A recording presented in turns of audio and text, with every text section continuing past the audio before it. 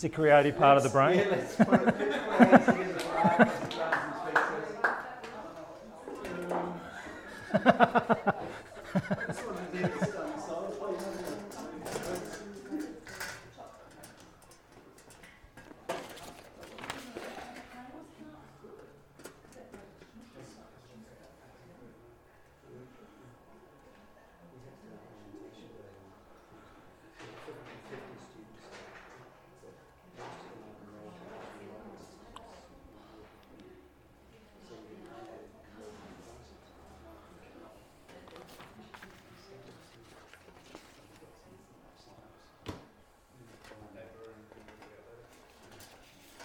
How's everyone going?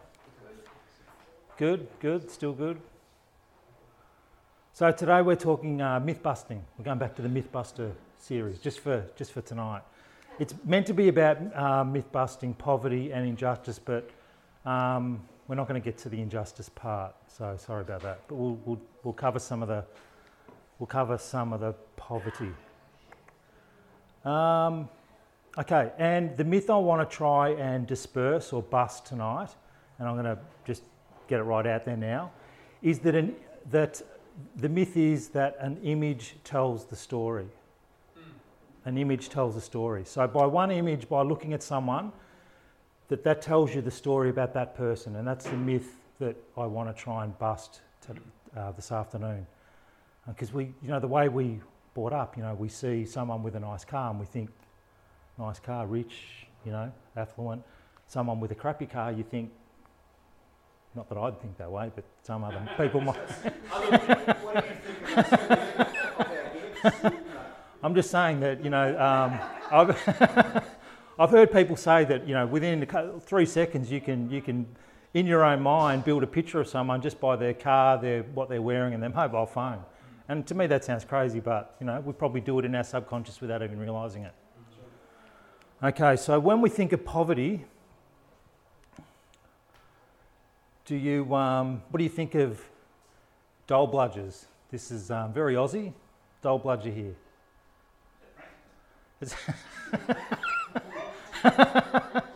It's extremely Aussie. Now, this is a setup. It's not even a real picture. It's not a real person who's on the dole. That money's been superimposed in later on. He's a paid actor. It's not actually real, but because he's at Centrelink and there's money there, we get a picture in our mind that he's just there for the one reason, don't we? Yeah. So that might be something that you've heard. Everyone on the dole is a dole bludger, and we know that pretty much isn't true. That not everyone who's on the dole is a dole bludger. Dole bludger. Now this is from the Urban Dictionary. Anyone familiar with the Urban Dictionary? It's quite a fun read. That'd be good if the dole was spelt right. Yeah. It's not spelled right. Oh, D-O-L-E, isn't it? Well, there you go. That's a great pickup. This is not what it is. That's incredible, isn't it? That's a great dictionary. It is. Well, you're not going to see dole in the Oxford, are you? You're only going to see it in the Urban. So, a widespread Australian term used in some other parts of the world. It is a negative term referring to those who live on government welfare payments without any good cause. They refuse to find jobs, and are known for living in poor socioeconomic conditions. A dole bludger is a waste of taxpayers' money, and they are those individuals who are born with a leisurely personality and sheer laziness. I like this. #bogan, #dole, #bludger, #lazy, #cheap.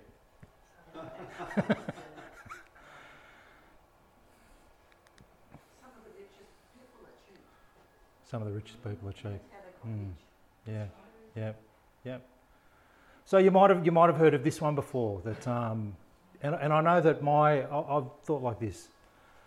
That it's just a decision. All you need to do is work hard to get yourself out of poverty. It's just a choice. And I know this is slightly overlapping Beck's discussion and Michelle's talk last week as well. That it's as if it's just a simple choice to make, that you're in poverty and it's because you chose that, or because you're not working hard enough. Do you know what I mean? You're not giving yourself those opportunities. some people do believe that everyone has the same opportunities, but others take those opportunities and others don't.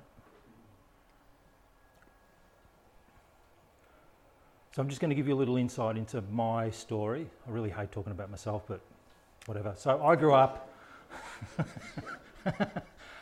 I grew up with a mum and dad, you know, and it was fine up until I think I was 7. Dad was a car salesman, and quite successful one, and he used to continuously win these trips with Holden for selling the most cars in Victoria or the country or something, I'm not sure. But he got flown out to Japan a number of times, winning the most sold cars. So he'd come home, and I was the first kid around to play with those Scalextrics sort of things. This is before the ads were on TV or anything like that. We had this set at home, and it was just, you know, it was just unreal. So, but Dad was an alcoholic, so that ended up kind of messing things up a bit, and he'd wake up on the couch and it'd all be wet where he'd been sleeping, and I still love the guy to pieces because he was Dad, you know what I mean? So I wanted to hang out with him as much as I could, but I didn't realise what was happening, you know, in the background. Being a 7-year-old, I used to go to school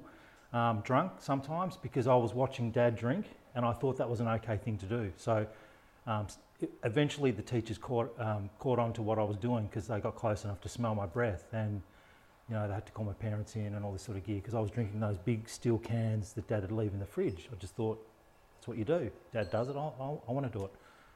So I wasn't taught that was the wrong thing. So up until Mum and Dad parted, life was kind of okay with the Mum and Dad, apart from drinking, going to school and stuff. So there is that. But when Dad was out of the picture, life took just a sudden turn, like a sharp turn. So we'd go from going away to Eildon and Bermagui for family holidays to no family holidays, no holidays at all. Mum moving every single year because she was a single parent, trying to keep 3 of us all together. We were fostered out at different times when she couldn't manage or she was sick, had to go to hospital. We'd have to go, you know, elsewhere. So, and the reason I guess I'm saying this is because really through no fault of my own, I was quite comfortable, and then the next minute we were sort of in poverty. Poverty is a strange term in Australia because even though we were poor or we were living in poverty, in Australia there's still a bunch of safety nets that are around that we're quite lucky to have. So if you were to ask me, did you know where your next meal was coming from? I did, but often that meal would have been Salvos, St Vinny's, and those sort of services would help out when Mum couldn't manage. So we always knew that there was going to be a meal, just at times didn't know where that meal was coming from. And so the poverty in Australia looks a little bit different to what it can look like in other parts of the world. You know what I mean? We're quite lucky that we've got that safety net around us. That doesn't mean that people are not in poverty who are relying on those services. It just means that we've got some of those safety nets that other people in other countries don't necessarily have. You follow? Okay, so I want to put this slide up. This is a guy called Kevin Carter. Anyone heard of this guy, Kevin Carter, before? I've mentioned him once before. He's a photographer. He's a South African photographer. And a group of these photographers used to work together, and they kind of help each other and egg each other on, if you like. They were good, close friends in South Africa, and they'd fly all over South Africa to try and take some amazing shots. But what they were actually doing was that they were hired by their newspaper, or they'd freelance for newspapers and try and get some incredible images out in the public forum, so to expose what was happening in Africa at the time. So this guy, Kevin Carter, would put himself in harm's way quite often. He'd go to war-torn countries, and a couple of his images, I'm not sure if you remember one back in the, I think it was late 80s, early 90s, there was an African man who was on fire, and he was also being macheted at the same time. This won a big prize. I'm not going to show that one. This won a massive prize because the world hadn't seen anything like that. You'd hear stories, but you wouldn't have necessarily seen that sort of imagery. So this was his speciality, that he would put himself in harm's way to get the images. So he was often at risk of being shot because he would try and get right as close as he could to get the image. Now this guy took this shot here. Remember this one? It's called Struggling Girl. You haven't seen that one before? So this is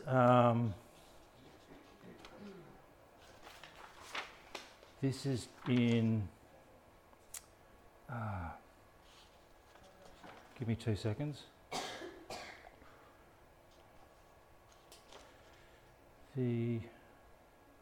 Okay, so the story is here that this young child here was struggling to walk and would fall down, and she'd walk a little further, and she'd fall down again. And the vulture behind was doing the same thing, would just keep that same distance because the vulture was looking obviously for.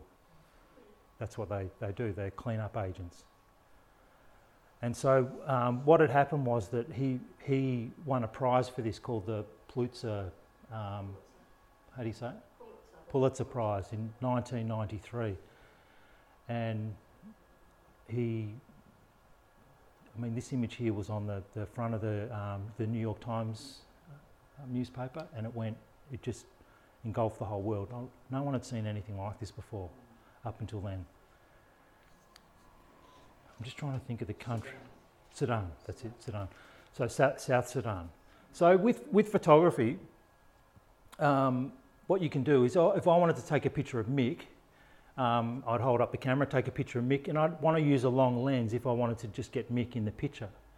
Okay, so, and if I put the picture up of Mick, you would see, Mick, but you wouldn't see you guys sitting in the room if you're using a longer lens, because you zoom right in, and what that does is that narrows your vision. Instead of you seeing like this, which we all do, it narrows our vision like this and pulls Mick in closer. Now what had happened was that after this shot had been taken, not only did Kevin put South Sudan on the map, people didn't even know it was a country, but he really put it on the map by putting this shot on there. But a lot of what happened was that in his press conference after winning the prize, all people wanted to know, have a guess. What happened to the child? What did you do with the child? What did you do? Because that's what you see, You can't see anything else that's going on around. All you see is that child and that bird. And so it's a fair enough question, what happened to the child?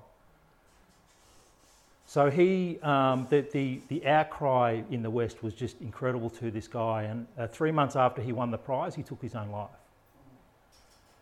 But he put Sudan on the map.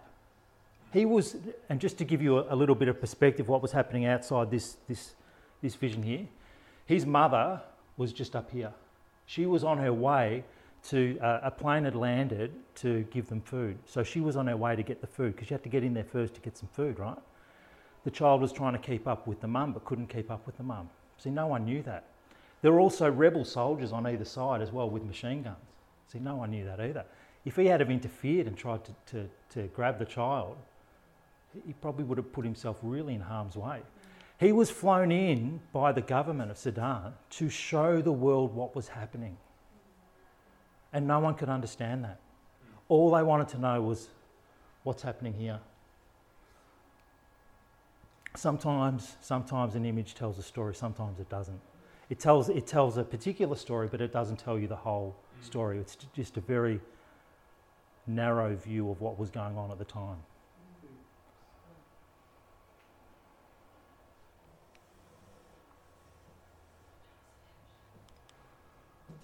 Can you see this? It's a little bit hard to see. This is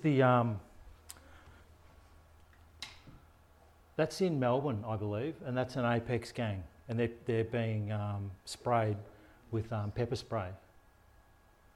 So what comes to mind when you think of Apex gangs? Banding together, and what comes to mind? Sudanese boys. Yeah.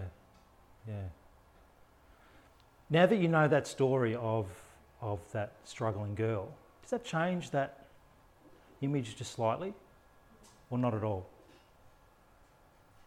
Does that give you a little bit of perspective of where these guys have come from and what they've had to struggle with? But have some of them come from there? The Sudanese kids, yeah. That's South Sudan's. Born out here. Yeah, South Sudan's always been. I get what you mean. Yeah, I get the kids that are born here.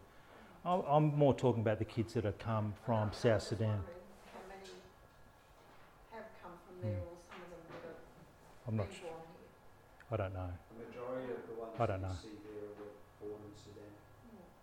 Oh, it was just the one. Yeah. Now that doesn't give them a free pass. All I'm trying to show you is there's more to that image than meets the eye. Mm-hmm. Okay, I've been home invader before. You guys all know that, and it's a terrible thing. It wasn't by the Apex gang, but still, it's just terrible. And they, you know, what they get up to, they don't get a pass at all. In fact, they should face the. We don't really have a rehabilitation system here, but we have a. What do we call it? Just a criminal justice system. So it's not quite, but anyway.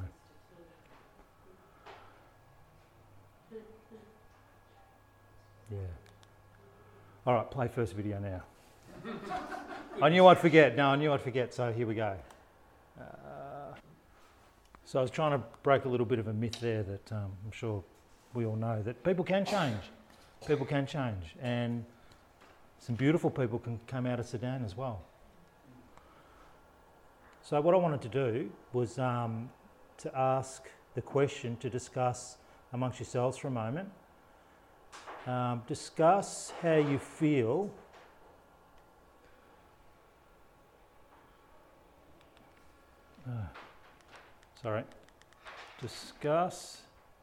discuss how you feel. So it's a little bit of a turn here. Discuss how you feel or think when you see poor people on the street.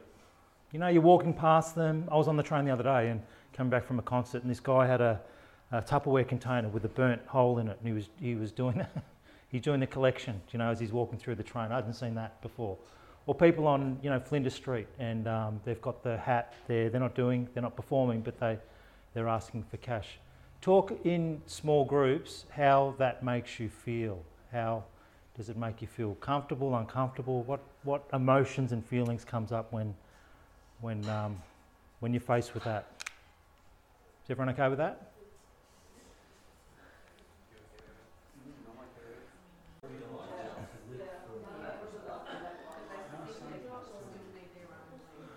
So, what are some of the things that have come out of the second question there? If anyone's got the courage, I know it's hard. It's a tough thing to talk about. You know, who are the poor? Who are the poor? It's a good question. That's a good question. Sometimes it's harder to see, isn't it? Sometimes it's easy to see. Other times it's hard to see. Yeah. Anyone else got? Can share what might help, what might keep us from helping the poor? Because we got no money either. Yeah, that's a fantastic one. Because you're worried they'll spend it on beer and drugs. That's a pretty common one, isn't it? I think also that we were just talking about the fact that in Australia with the welfare system, you know poverty exists, but you don't see it like you do in other countries without welfare, where poverty exists outside your gate. Yeah. Every day you walk past it, whereas Yeah, here it's smatterings, Yeah. it's present but not Yeah. overt. Yeah. And also with that welfare system that we have here, we kind of feel like, oh, someone else is doing it already. I don't need to. Yeah. I think in Australia it's Yeah. a much bigger case of injustice because of our financial economic system. So, Thank you. you know, I'm just as injustices when it comes to the top CEOs and blue chip companies and the American multinationals and siphoning all our taxpayers' money and running overseas. So I'm just as injustices as anybody else. Yeah. In Australia, generally people don't starve to death.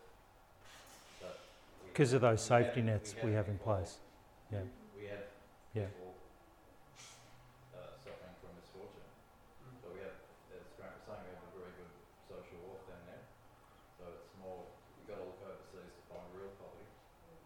Well, I think it's relative though. I think it is relative. I mean, There was a stat the other day, I can't remember the actual stat, I think it was something like 35 or 45% of Australians are one paycheck away from homelessness. And How many percent? I can't, it was higher, I remember. Gee. It'd be more than 40. Yeah, it might have been higher, I can't remember the exact percentage, Yeah, but I yeah, remember when I read it, I went, that's really high for Yeah. a Western country. Yeah, yeah. Just the level of, and I mean, some of that's obviously debt from poor decisions and people who don't manage money and all sorts of, again, the picture's Yeah. much bigger than one simple Yeah. reason. But Yeah. I Yeah. see that as an injustice then, because of our economic system. Absolutely, They are that's part of it. slaves on the treadmill. Absolutely. So that's Yeah. like injustice, but they're not starving, and they will not starve, but they're certainly being subjected to gross injustice. So Yeah. Look, I remember as a teenager and out of school, I was unskilled, but I was fit, I was healthy, I was strong. I could go into the CES, I think they called it back then, and I could look at the different jobs on the board and pick, and this is going to sound pretty arrogant, pick 6 and go for all of them if I could be bothered. And over the weekend, I could decide which job I actually wanted to do. And some of those jobs were pretty good. One of the jobs I landed was doing these shop fronts. I was completely unskilled, untrained, putting in all this aluminium stuff. Like for walking into the CS2 a week later, I was getting paid the same wage as a carpenter and respected on the job sites as a carpenter as well, with the whole gear and setup and all the tools. And I didn't know what I was doing, but you know. But things changed. Like remember, what's his name? Paul Keating came out with that famous line, "This is the recession that we had to have." Is that what he said? This is the recession we had to have. And all of a sudden there was a whole bunch of work out there, and then it just really dried up. I got married and my boss, the shopfront boss, came to the wedding and he's having a good time, you know, dancing and eating, and I didn't know this, but he'd already decided to let me go. I was the only person who didn't have kids in his team.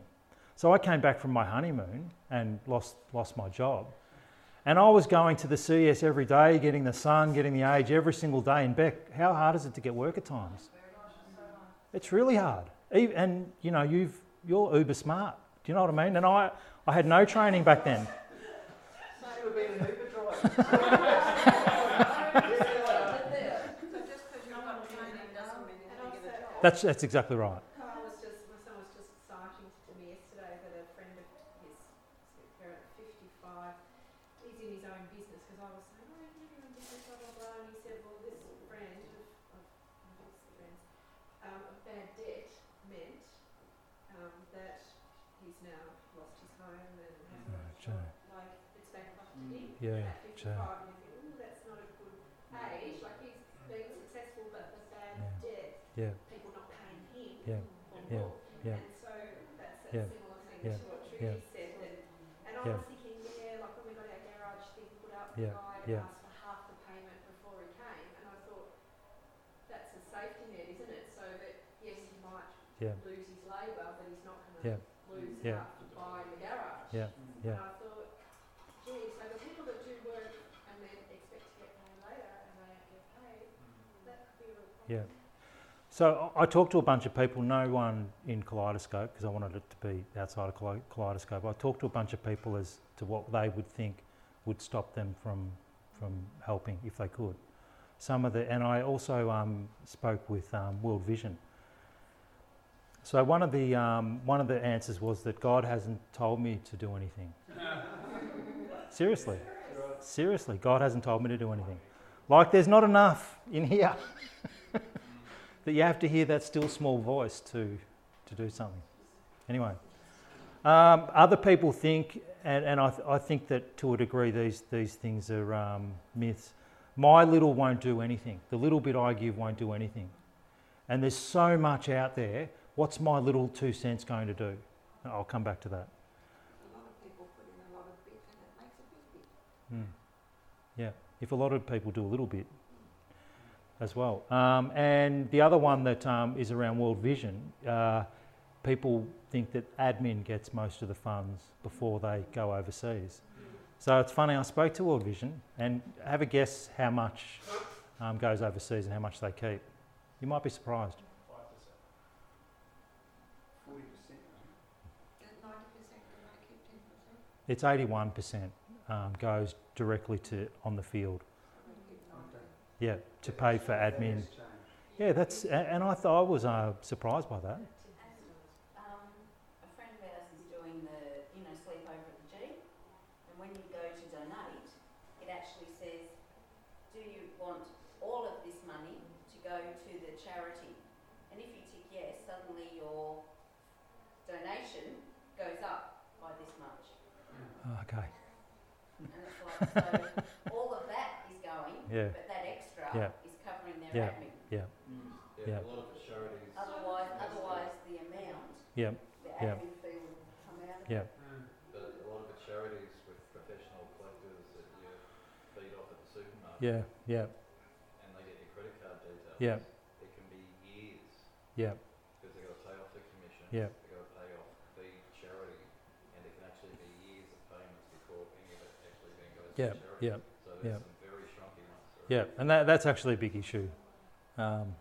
Yeah, that's a big issue. And I'm not going to get. There's a lot to dive into with that particular one. So you've got to use wisdom. Yeah. So I want to wrap up in a moment. Another big one is the, I don't know if you guys have noticed, but I definitely noticed this, probably because I watch too much CNN and Fox and I'm flipping around because I'm following that Trump stuff going on. But the amount of the amount of terrible things that are on the news is just unbelievable. Like it is so much. Do you know what I mean? And I didn't know it was a thing, but it's an actual thing. Okay, so it's called. Yeah. Compassion fatigue. Yeah, yeah.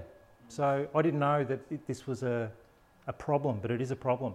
So there's a psychologist, and her name is Dr. Gail Saltz, and she had some advice if you've ever felt compassion fatigue, and I found it quite helpful for myself. So I'm going to share this.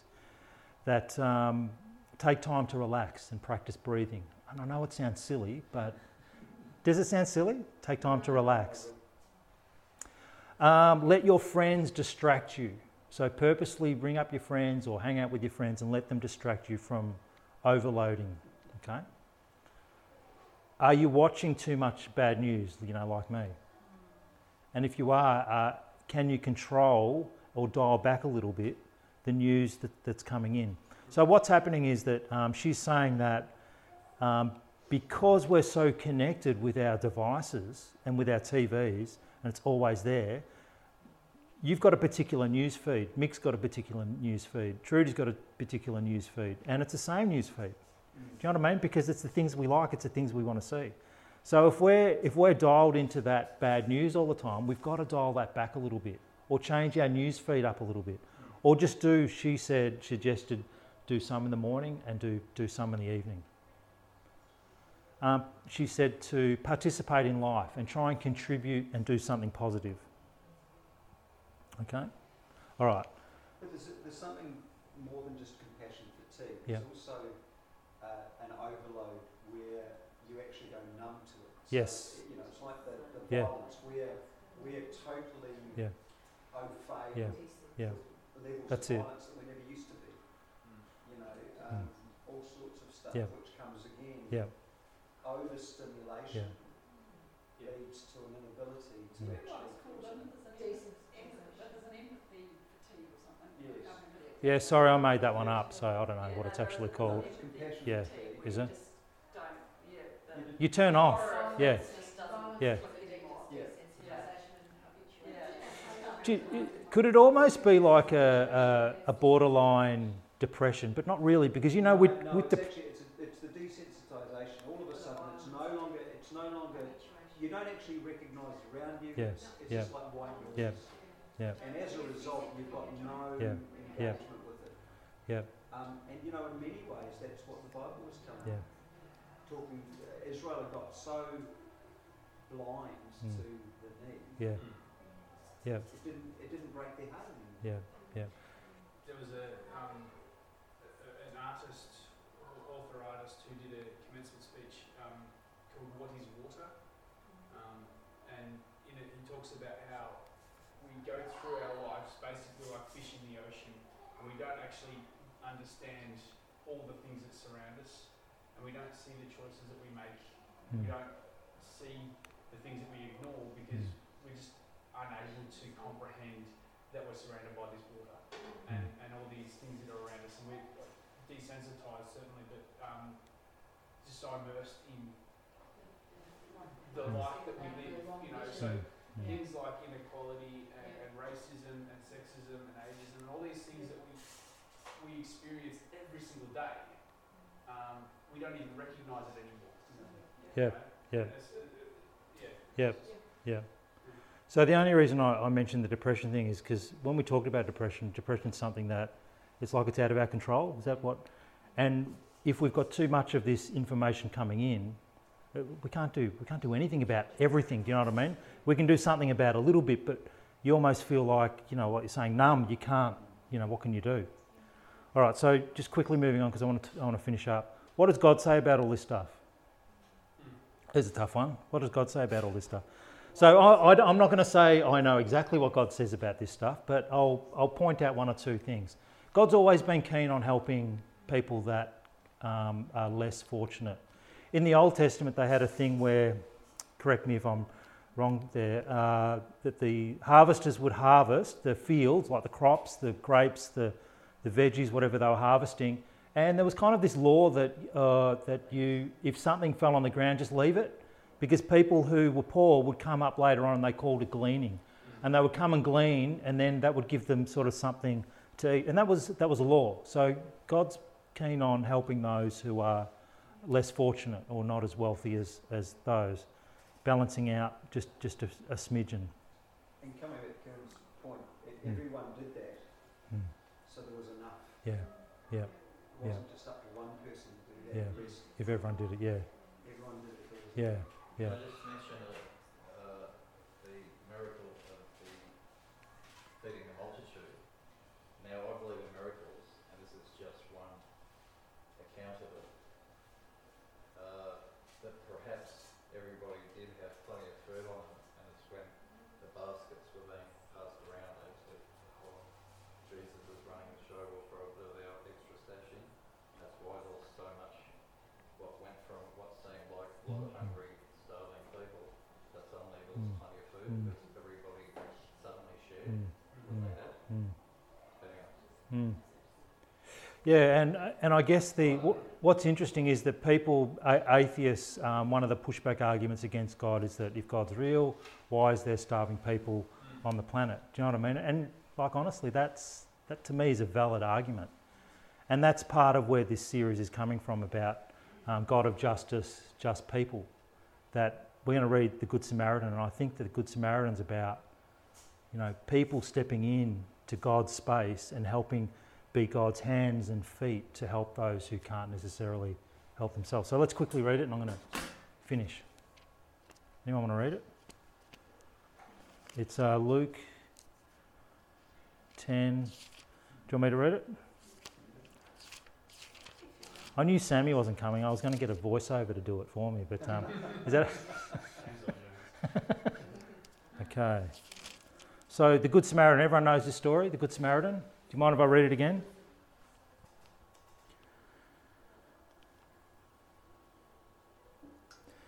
Okay, Luke chapter 10, verse 25. One day an expert in the religious law stood up to test Jesus, asking him this question, "Teacher, what should I do to inherit eternal life?" Jesus replied, "What does the law of Moses say, and how do you read it?" The man answered, "You must love the Lord your God with all your heart, all your soul, all your strength, all your mind, and love your neighbour as yourself." "Right," Jesus told him. "Do this and you will live." The man wanted to justify his actions, so he asked Jesus, "What do you mean? Who is my neighbour?" This is the New Living Translation. Jesus replied with a story. A Jewish man was travelling on a trip from Jerusalem to Jericho, and he was attacked by bandits. They stripped him of his clothes, beat him up, and left him half dead beside the road. By chance, a priest came along, but when he saw the man lying there, he crossed to the other side of the road and passed him by. A temple assistant walked over and looked at him lying there, but also passed by on the other side. A despised Samaritan came along, and when he saw the man, he felt compassion for him. Going over to him, The Samaritan soothed his wounds with olive oil and wine and bandaged them. He put the man on his own donkey, took him to an inn where he took care of him.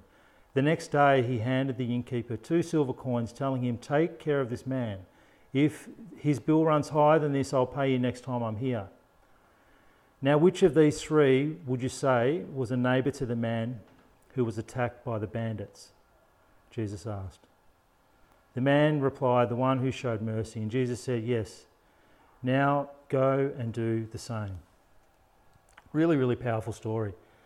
And sometimes it's what gets overlooked is because it's about the Good Samaritan, it's about the man, and Jesus using an illustration or a story to tell a picture to really drive home a point. Like Kevin's photo of the vulture and the child. They didn't have pictures that back then, they had stories with imagery, and this was Jesus' way to really confront and shock people who were listening to actually wake up and do something, particularly the religious leaders. So I was on Google trying to find a picture of the Good Samaritan, and I came across this one. There's a story behind it. So if you can see, that's the Jewish man on the way to Jericho, and that's the Good Samaritan without a face. Not really sure what that is. And these are eggs on a tree, and the guy doesn't have a head. I'm not sure. I've got the name there. The Good Samaritan looks very underfed himself. He looks pretty toned, doesn't he? It's a guy. He looks pretty toned. But what sometimes we miss out on is that it's about the Good Samaritan, and it is about the Good Samaritan. But what about the guy on the side of the road? Like, we've got the hindsight of knowing that the guy was beaten up and left half dead, right? In the story, for example, those people walking past, they didn't know that. They'd have no idea why the guy was on the side of the road. They wouldn't have known the backstory. They might have been a little bit like us. Is he putting the show on? Do you know what I mean? Is this some sort of scam? And it's a valid question. That might have been what they were grappling with. But someone, the Good Samaritan, he decided that he'd be, how do you say it, vulnerable? How do you say it? Vulnerable. There's some people out there that tell me I say it wrong, and you're trying to talk about being vulnerable, and all these speech Nazis out there, and all of a sudden you're not talking about vulnerable anymore, you're talking about, you're not saying vulnerable properly. Anyway. Sorry. The speech Nazis would put you in a concentration. Yeah, they've tried many, many times. I break out of that camp every time. Let me read this, the story about this picture, and then I'm going to finish with a 1-minute video, and then Grant's going to pray with us and say goodnight. Okay. The painting called The Good Samaritan. The common perception of what is good or bad could be tricky depending on what culture you're in. When we are approached by someone that seems so strange to us, even if this person has the best intentions, it could cause a negative response that could either turn rude or scary. My idea of being a good Samaritan is not the one being shown on TV, movies, or other mediums. My interpretation, I clearly illustrated, is a strange being that we might find scary or intimidating. But how a good Samaritan looks shouldn't be the focus. The focus should be on our actions, not our looks. If we should be able to sense who brings peace, love, good intentions, to assist and help someone in need. The Samaritan in my painting is showing the capacity to give everything he has to offer to the poor man in distress. Each egg, which is on the branches, each egg represents a part of his soul, heart and possession. Even though he does not look like much, his actions are being praised and admired in the heavens. Every time he acts with kindness towards his fellow man, the doors of heaven are wide open, and the living things will rejoice with music and songs. That's his illustration of the picture. I'm just going to finish with this second video.